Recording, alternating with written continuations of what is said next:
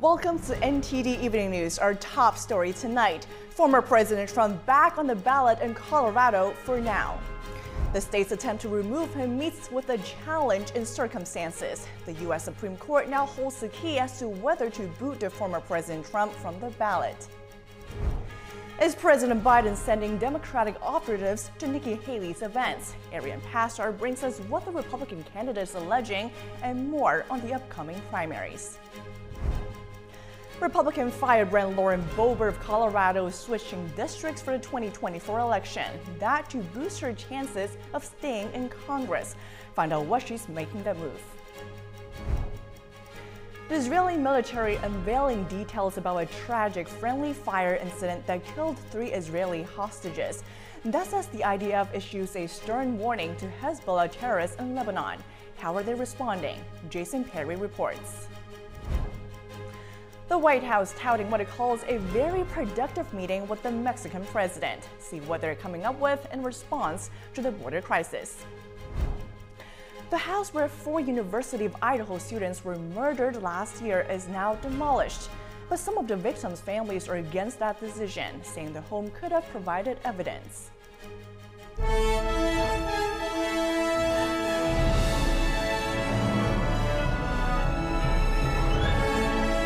This is NTD Evening News. Live from our NTD Global Headquarters in New York City, here is Tiffany Meyer. Good evening and thank you for joining us tonight. I'm Iris Howe in for Tiffany Meyer. The attempt to keep former President Trump off the ballot in Colorado likely won't be successful, at least not for the primaries. And Colorado's Secretary of State assuring that Trump will stay on the ballot unless the U.S. Supreme Court weighs in. Secretary Jana Griswold states Donald Trump will be included as a candidate on Colorado's 2024 presidential primary ballot when certification occurs on January 5th, 2024, but not if the U.S. Supreme Court disqualifies him. The secretary added that she supports disqualifying Trump, but the state GOP appealed the Colorado ruling yesterday, so the decision is now up to the U.S. Supreme Court. The High Court could affirm or overturn the Colorado Supreme Court ruling or decline to take the case. The secretary is urging the U.S. Supreme Court to act quickly, but there is a question as to whether it will act at all before the January 4th deadline. Even if Trump stays on the primary ballot in Colorado, another wave of challenges to disqualify him could bubble up before the general election. The Civil War stirring debate in the 2024 election. Presidential candidate Nikki Haley under fire for not citing slavery as a cause of the war when pressed. NTD's Arian Pastor brings us her response.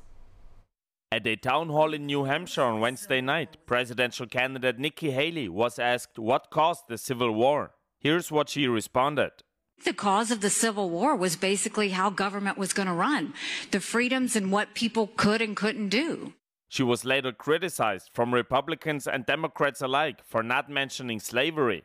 Even President Biden's Twitter account commented, saying it was about slavery. Haley on Thursday clarified her statements while on the radio show Pulse of New Hampshire, saying she knows it was about slavery. What I was saying was, what does it mean to us today? What it means to us today is about freedom. That's what that was all about. She then took the whole thing a step further when she said the person asking the question was sent by President Biden. Biden and the Democrats keep sending Democrat plants to do things like this to get the media to react. We know when they're there. We know what they're doing. Why is Biden doing that? Why isn't he doing it to any other candidate? She added that her team has noticed these people before and that the person asking the question refused to give his name. Meanwhile, many Republicans say they're losing trust in the elections. A new poll by the Associated Press found that only about a third of Republicans say they have high confidence that votes in the Republican primary elections will be counted correctly. In contrast, over 2/3 of Democrats have high confidence their party will count votes accurately in its primary contests. This comes just weeks before the Iowa caucuses and the New Hampshire primaries, both to be held next month. And lastly, GOP candidate Chris Christie responds to critics saying he should drop out of the primary race by launching a 7-figure ad buy in New Hampshire. Some people say I should drop out of this race. Really? I'm the only one saying Donald Trump is a liar. He pits Americans against each other. Every Republican leader says that in private. I'm the only one saying it in public. Christie is coming in third behind Trump and Haley in New Hampshire polls. However, he's much further behind when looking at nationwide polls. Ariane Pastar, NTD News. Republican Congresswoman Lauren Boebert will seek re-election in a different district. She's blaming what she calls progressive money groups, accusing them of buying her district to prevent her from winning in 2024. Boebert, seen here in this video she released Wednesday, says it's the right move for her personally, as well as for those who support the conservative movement. The two-term Congresswoman is facing a tough re-election campaign against Democratic rival Adam Frisch. He lost to Boebert in 2020 by a few hundred votes. Frisch is currently outspending her in the race for Colorado's 3rd congressional district seat, $7.7 million to Boebert's $2.4 million. Boebert will run for the state's 4th district seat. 6th-term incumbent Republican Ken Buck will not seek re-election. Boebert is traveling the state apologizing after the release of a video showing her misbehaving with a date at a performance of the musical Beetlejuice in Denver in September. What exactly happened when the Israel Defense Forces accidentally killed 3 Israeli hostages? Israel now shares their findings. It also comes as the IDF issues a strong warning to Hezbollah, a terrorist group in Lebanon. NTD's Jason Perry has the latest on the war.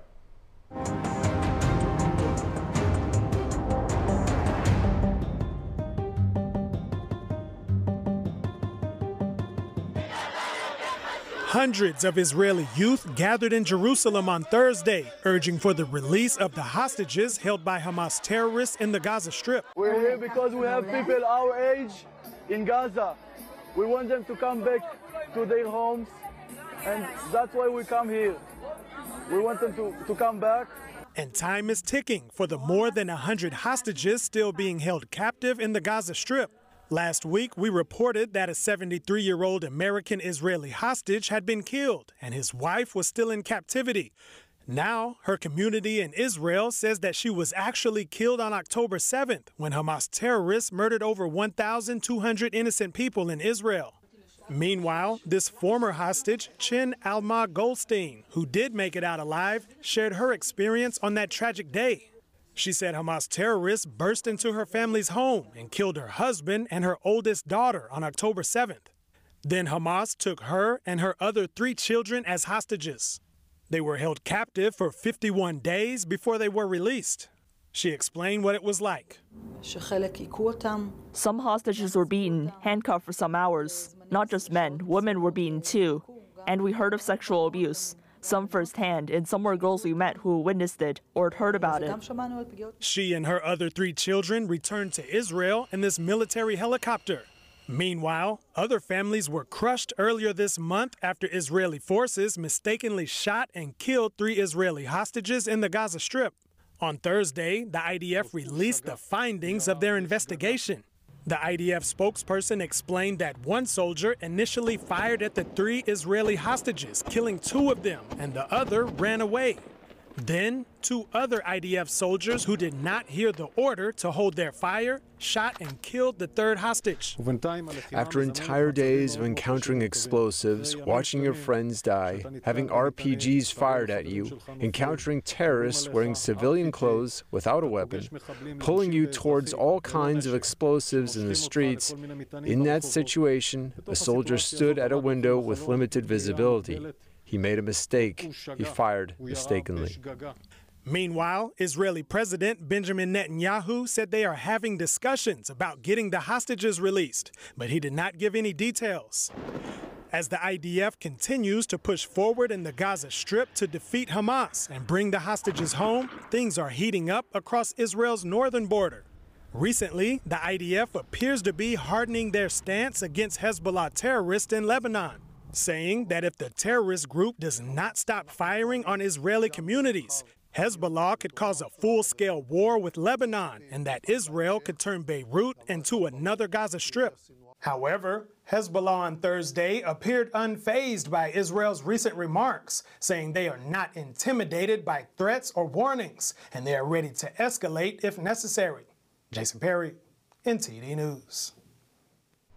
Following up on our coverage of the claims about Hamas controlling UN relief operations in the Gaza Strip, we've just heard back from UNRWA. Julia Tuma, the director of communications for UNRWA, says the agency has strict clearance processes for all of its staff in Gaza, adding that UNRWA shares a list of its staff with the government of Israel every year.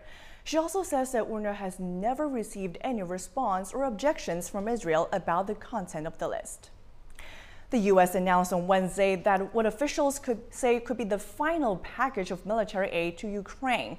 That's unless Congress approves supplemental funding that's now stalled on Capitol Hill. The military aid package is worth around $250 million and will be pulled from Pentagon stockpiles. It includes air munitions, artillery ammunition, and medical equipment. According to a Pentagon spokesperson, no more funding is available to replace weapons taken from the department's stock. President Biden is urging Congress to pass another $110 billion aid package. More than half of that money is intended for Ukraine. It also includes $14 billion for Israel and another $14 billion for the U.S. southern border. The U.S. and Mexico have now agreed to work closer together to tackle the border crisis. The announcement comes after a Wednesday meeting featuring Secretary of State Antony Blinken and Homeland Security Secretary Alejandro Mayorkas.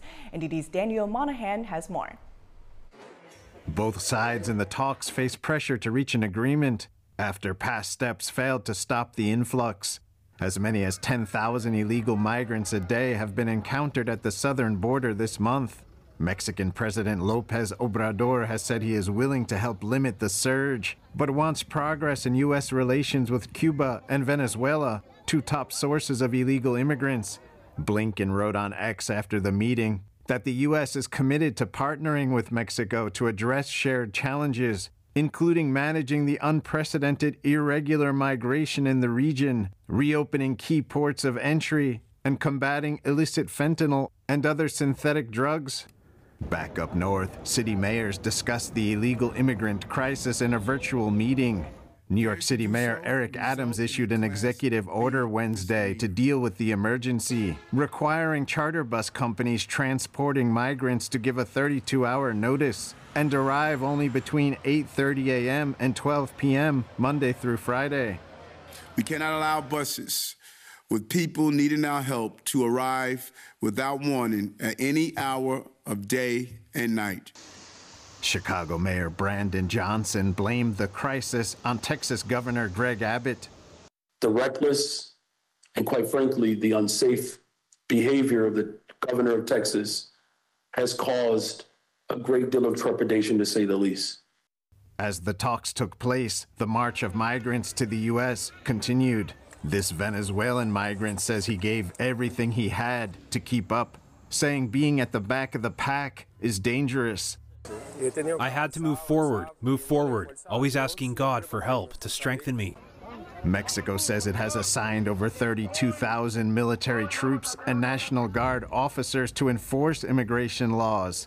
But officers made no attempt Tuesday to stop a caravan of about 6,000 migrants from walking through Mexico's main inland immigration inspection point near the Guatemala border. Daniel Monahan, NTD News. North Korean leader Kim Jong-un is beating the war drum. He's ordering the military, the arms industry, and the nuclear weapons sector to speed up war preparations. Kim said on Wednesday that Pyongyang would expand strategic cooperation with its allies. North Korea has been expanding ties with Russia and China. Meanwhile, Washington's accusing North Korea of supplying weapons to Moscow for the war in Ukraine. The Biden administration has also accused Russia of giving technical support to North Korea's military programs.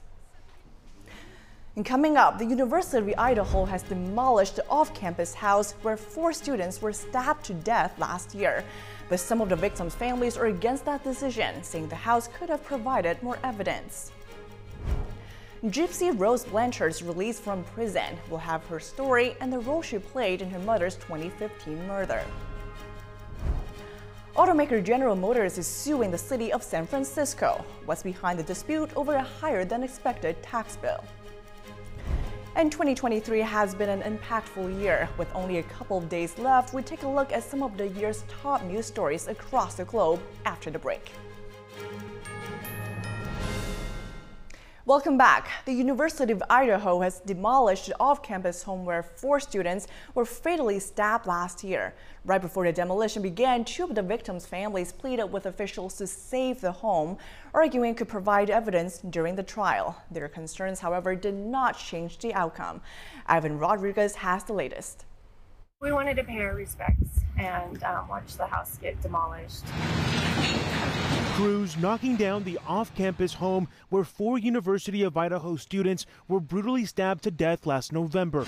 Originally, the university planned to tear it down in July, but the plans were delayed until December when the school announced attorneys for the suspect, Brian Kohberger, had been given access to the home in order to prepare for trial. Prosecutors also entered the home this month.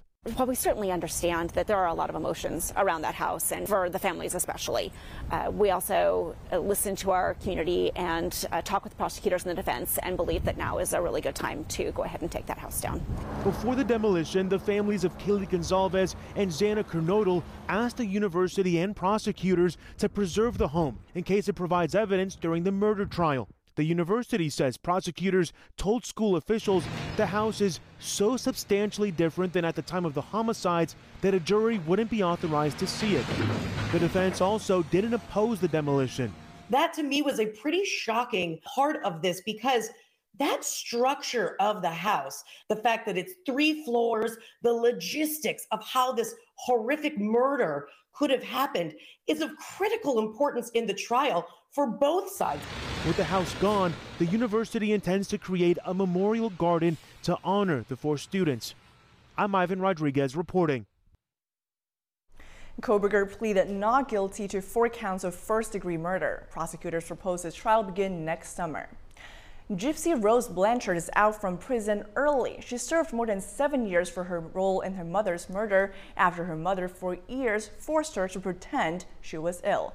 NTD's Christina Corona has more on that update. Gypsy Rose Blanchard was released from prison Thursday. She plotted to murder her mother after years of being forced to pretend that she was suffering from leukemia, muscular dystrophy, and other serious illnesses. Gypsy was released around 3:30 a.m. local time from the Chillicothe Correctional Center after serving 7 of her 10-year prison sentence on second-degree murder charges. Gypsy's case attracted nationwide attention when reports surfaced that her mother, Claudine Dee Blanchard, killed in 2015, had effectively kept her daughter prisoner, forcing her to have over 30 surgeries, use a wheelchair, and a feeding tube. But it turned out Gypsy, now 32, was in excellent health and not experiencing any developmental delays. Her mother suffered from Munchausen syndrome by proxy, a psychological disorder where parents or caregivers seek sympathy through the exaggerated or made-up illness of their children. Through this, Dee and Gypsy met country star Miranda Lambert and garnered charitable contributions, a visit to Disney World, and even a home courtesy of Habitat for Humanity. Nicholas Godejohn, Gypsy's boyfriend, is serving a life sentence for the killing. Christina Corona, NTD News. Automaker General Motors has sued San Francisco for over $120 million. The company claims that it was charged too much in taxes. General Motors has sued the city of San Francisco, seeking to recover more than $100 million. The company alleged that it was charged a higher tax bill than warranted because its Cruise self-driving car unit was improperly used to make the calculations. The case was filed in California Superior Court in San Francisco. According to the complaint, GM is seeking $108 million back in taxes over the course of 7 years, as well as $13 million in penalties and interest. The Detroit automaker said San Francisco-based Cruise is operated separately. GM generates only a minimal amount of sales and should not be used to calculate GM's liabilities in the city where the parent company has a limited presence.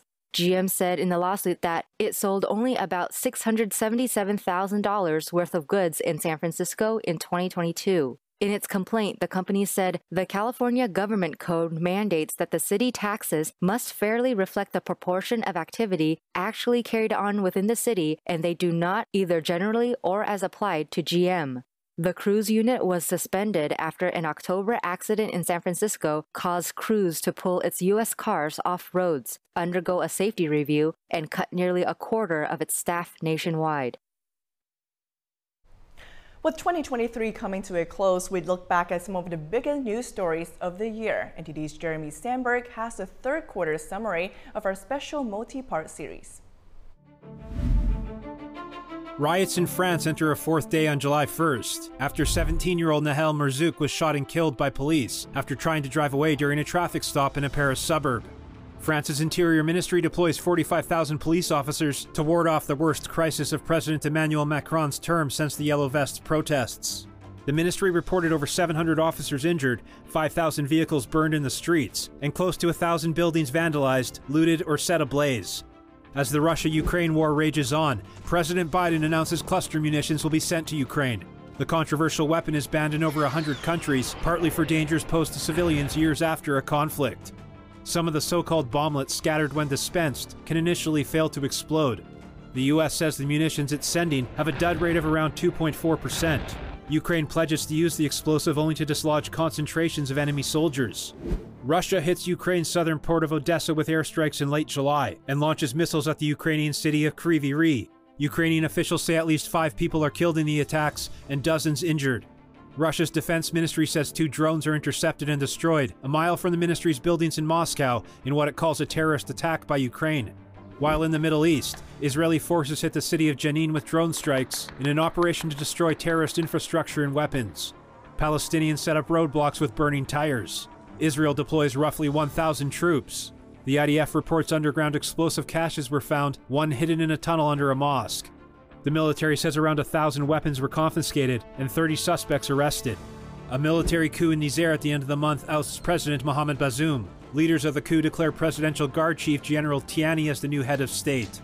The 7th military takeover in West and Central Africa in less than 3 years is raising regional security concerns over the threat of insurgencies by groups linked to Al-Qaeda and ISIS. August, the month of the mugshot. Former President Trump is charged with a 4-count indictment August 1st over disputing 2020 election results. Special counsel Jack Smith accuses Trump of conspiring to defraud the United States. Conspiring to disenfranchise voters, and conspiring and attempting to obstruct an official proceeding. Trump pleads not guilty August 3rd and tells reporters it's a very sad day for America after leaving court. This is a persecution of a political opponent. This was never supposed to happen in America. Trump is hit with a 4th set of criminal charges in Georgia August 14th, accusing him of trying to overturn the state's 2020 election results. Fulton County District Attorney Fani Willis bringing a grand jury indictment against Trump and 18 co-defendants by using Georgia's RICO Act, a law usually reserved for the mafia and organized crime. Trump's historic mugshot was released August 24th after being booked on felony charges at an Atlanta jail. Trump has denied any wrongdoing in both cases and says they are politically motivated. Pakistan's former Prime Minister Imran Khan is arrested and imprisoned after being sentenced to 3 years for illegally selling state gifts. Russian mercenary chief Yevgeny Prigozhin is listed as a passenger killed in a private jet crash August 23rd. Russian authorities say genetic testing confirmed the Wagner boss was dead after spearheading a mutiny in June. The war in Ukraine enters its 18th month, marked by Russian air and missile strikes from Odessa to Kyiv. Workers in Kyiv replace a Soviet-era hammer and sickle on the capital's largest monument with Ukraine's coat of arms. An unmanned Indian spacecraft lands near the south pole of the moon in a mission seen by many as critical for lunar exploration. In September, a 6.8 magnitude earthquake in Morocco left close to 3,000 people dead. The Moroccan government reported almost 60,000 houses damaged, over 30% collapsed. A collapsed dam in eastern Libya during Storm Daniel flooded and destroyed parts of the coastal city of Derna. The UN confirmed over 4,000 people died in the disaster and 40,000 displaced. An investigation for negligence was launched. Poland announced it would no longer arm Ukraine to focus on building up its own stocks of weapons instead. An exodus of over 100,000 Armenians begins after Azerbaijani forces take control of Nagorno-Karabakh. Armenia accuses Azerbaijan of ethnic cleansing. Hundreds of Armenian protesters took to the streets and called for their prime minister's resignation after Armenian forces surrendered the region. Jeremy Sandberg, NTD News. Coming up, what has the United Nations done on the war in Gaza? Our guest calls the UN an anti-Semitic organization and says the U.S. should cut off funding. Hear more about his take on the UN's role in the ongoing war. And fighting human trafficking with a smartphone, how an app could allow anonymous reporting of transnational crimes after the break.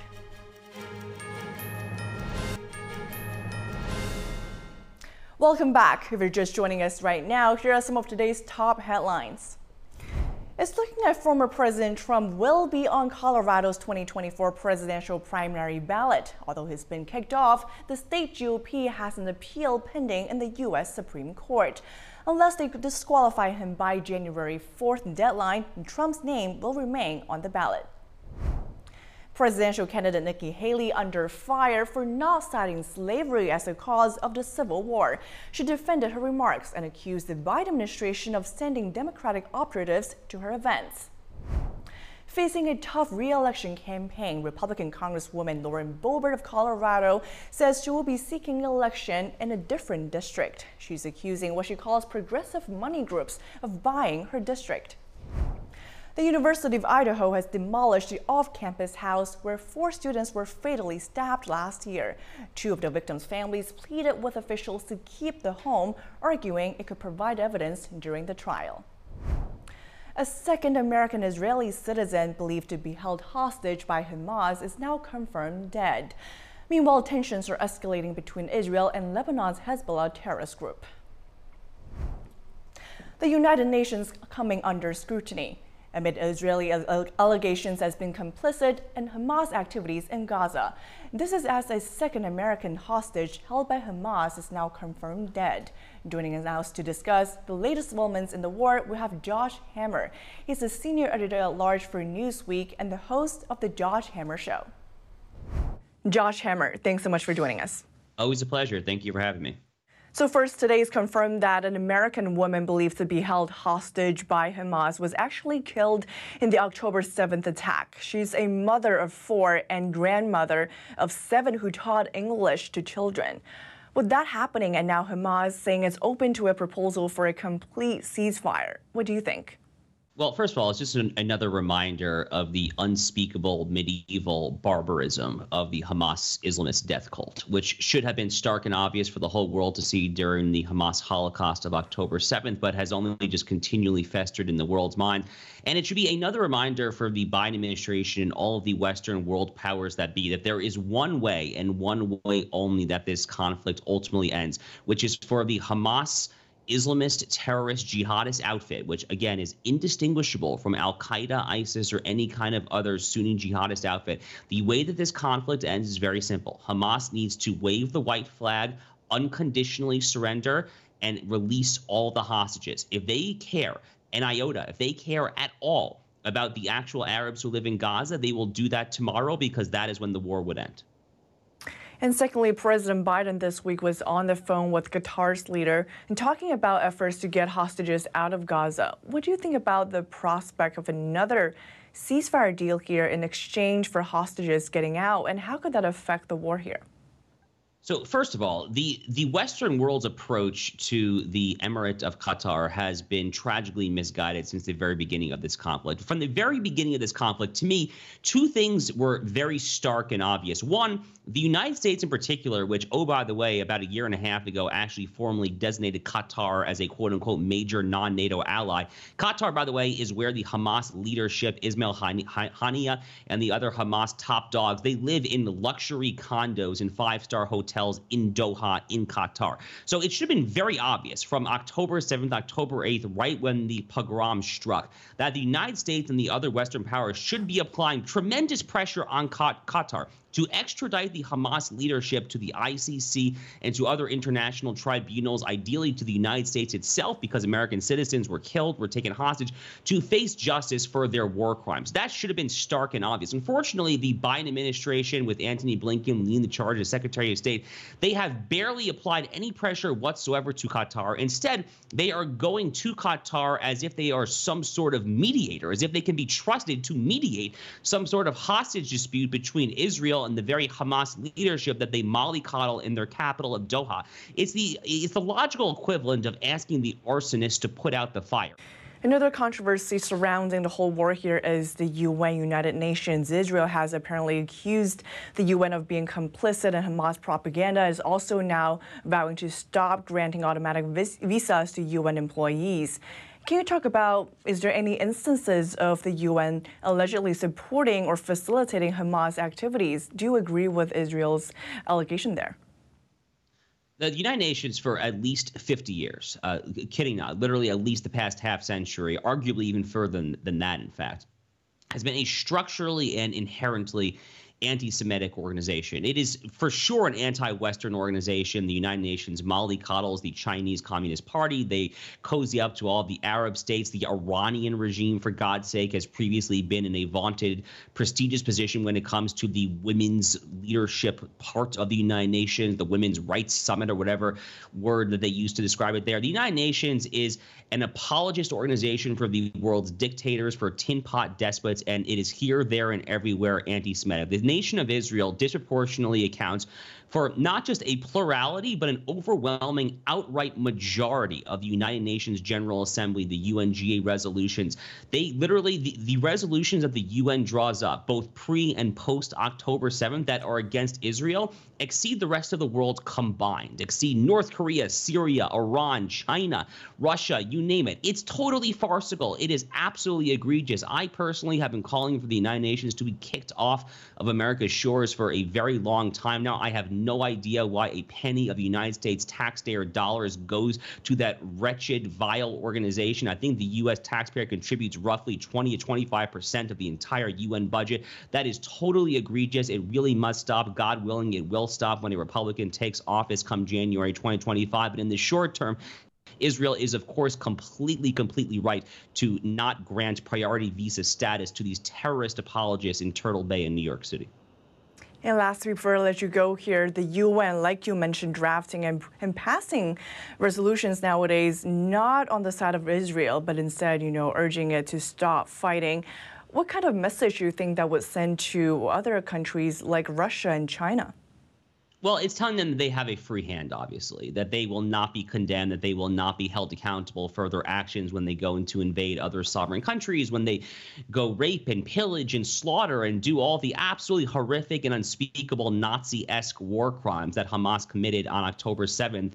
And as we discussed at the beginning of our segment here, is continuing to commit to this day in the subterranean terror tunnels in Gaza. It sends the absolute worst message imaginable. Unfortunately, it is par for the course for the United Nations, which has been exactly this way, for 50, 60 years.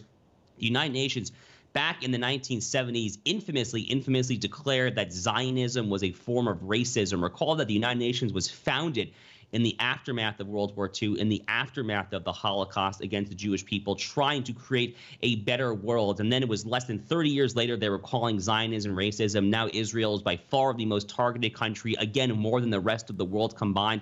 It is disgusting stuff. It sends the absolute worst message imaginable, moreover, to Vladimir Putin, Xi Jinping, Kim Jong-un, and all of the rest of the world's most petty tyrants. Josh Hammer, thank you so much for joining us. Really appreciate it. Always a pleasure. Thank you. The Ukraine war is leading to more human trafficking. The United Nations saying that criminals are exploiting refugees who are fleeing violence. And NAP from the Crime Stoppers organization will soon allow people in the affected countries to report such crimes anonymously. Here's more. Crime Stoppers is bringing its app to Eastern Europe to let people report crimes involving things like terrorism, human trafficking, drug smuggling, and illegal arms dealing, all anonymously. They will have a way to report that without fear of retribution of either the traffickers or corrupt politicians or corrupt police, law enforcement. Crime Stoppers Vice Chairman Jim Fuda says it'll be called the TCI app or the Transnational Crime Initiative app. People will be able to attach text, photos, audio, and even video to their reports without revealing their identity or location. The app will know them only by a numeric identifier, and the detective investigating the crime will even be able to communicate with the tipster. Crime Stoppers has been very successful in the U.S., with nearly 1 million arrests and $11 billion in recovered stolen property and seized drugs. Europe shows great promise as well. One press release and had 47 tips in a week. So people want to talk, they're just afraid to. So we took to Serbia. We're ready to open a program there. And in the meantime, Moldova came to us because of the influx of refugees, the Ukrainian refugees, brings a whole new level of corruption. The app will be introduced in Serbia and Moldova in the first quarter of 2024. This is Dave Martin for NTD News. And coming up, Shenyun Performing Arts kicks off its 2024 season in the United States. Find out why a filmmaker calls the performance a beautiful reminder to treat each other well. And in college football news, can a team claim a national title without even making the playoffs? Dave Martin joins us to discuss when we return. Welcome back. Shenyun Performing Arts has just kicked off its 2024 season in the U.S. The New York-based classical Chinese dance company is again wowing audiences with a brand new production. Audience members in Houston shared their impressions of the performance with NTD. Here's what they had to say about the experience.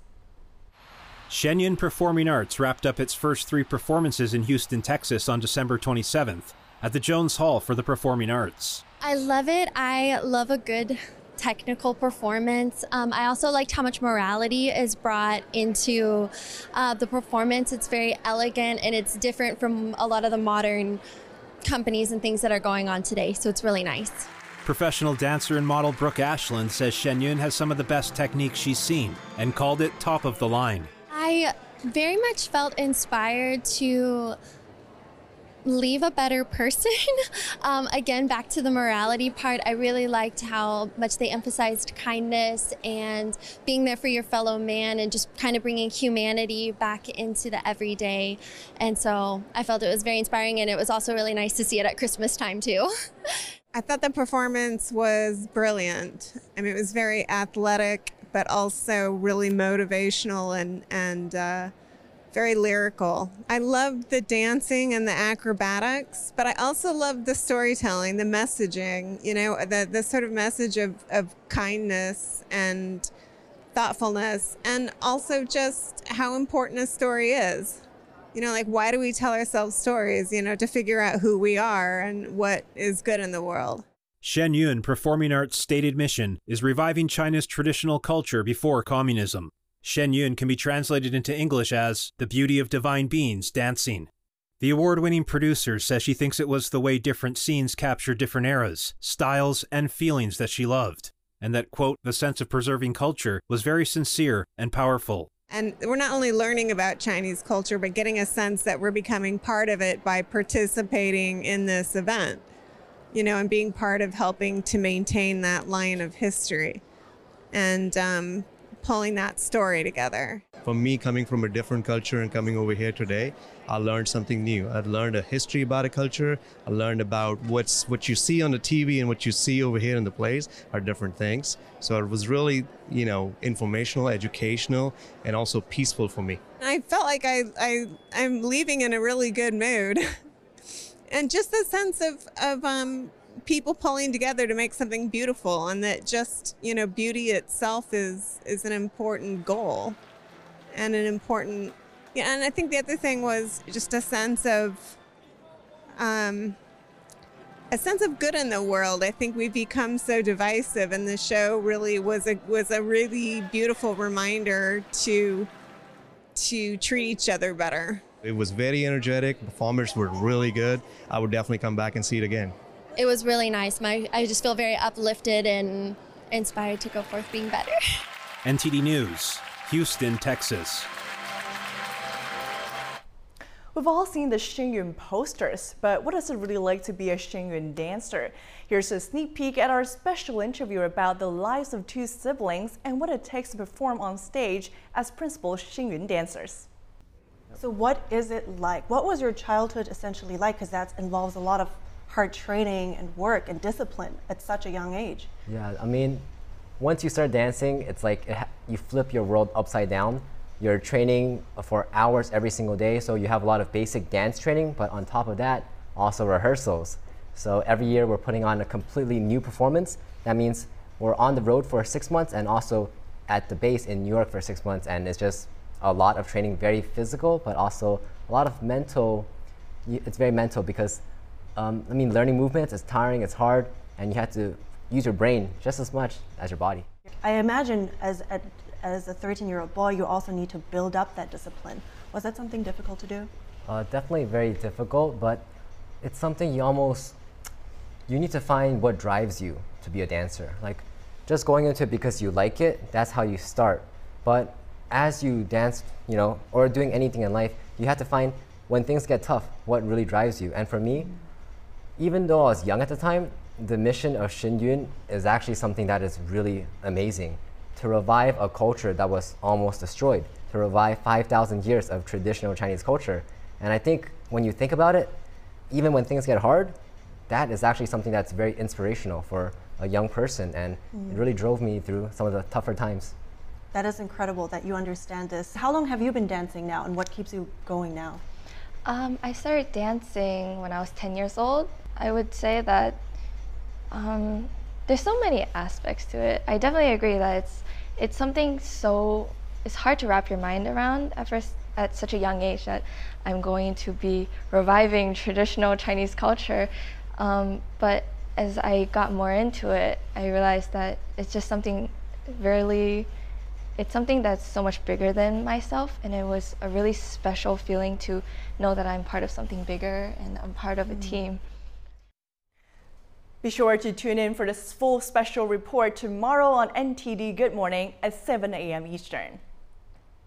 And now for your sports news, we're joined by NTD's Dave Martin. Dave, a lot of news to unpack right here. A couple of quarterback changes in the NFL to discuss, including a potentially very expensive one. So tell us, what's the complication with Russell Wilson's salary? Well, the complication is how much he makes next season, whether he's released or not. You know, it's $39 million, but reportedly he's owed an additional $37 million if he can't pass a physical next March. So if the Broncos do decide they want to move on from him, you probably don't want to get injured first and have to pay all that extra money. Maybe that's partly why he's sitting this week. I don't really know. No, either way, he's going to count a lot against our salary cap for the next 2 years because of how they've structured his contract. In any case, they're starting Jared Stidham instead. Meanwhile, the Giants are benching the popular rookie Tommy DeVito in favor of veteran Tyrod Taylor. Now, the Giants are already out of the playoff race, but Denver is still mathematically alive, but just barely. And now in the college games, some players for Florida State are saying that they should be the national champion if they finish off as the only undefeated team left. Of course, that would mean that they could potentially circumvent the playoffs. Is that any, thing new? Has there been any precedent for that? Yeah, 6 years ago, Central Florida went 13-0, including an upset of Auburn in the Peach Bowl, and they decided for themselves they were going to claim a national championship.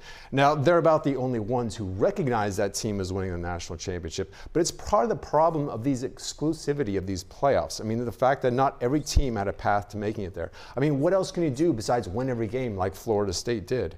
Now, as ridiculous as that's been, it's still better than the BCS before, which was essentially a two-team playoff, and way better than before that in the 90s when it was just this mishmash of New Year's Day bowl games, and then you wait for the next day for the AP poll to decide who they were going to rank #1.